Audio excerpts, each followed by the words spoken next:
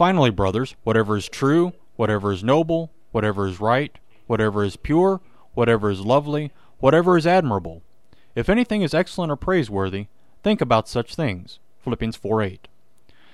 As St. Paul finishes up his epistle to the Philippians, he makes sure we understand the type of desires and thoughts we should have. Good thoughts. These good thoughts should fill our minds. Fill them to the point that we have no room for the evil thoughts that bring about sin.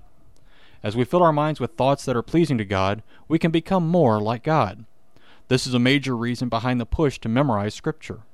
The more we fill our minds with God's Word, the more we'll become like God. This is what all people want. We want to be like God. God wants us to be like Him.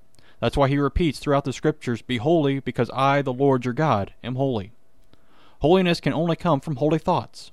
Holy thoughts come from His Word. Study it as you begin your day. Amen.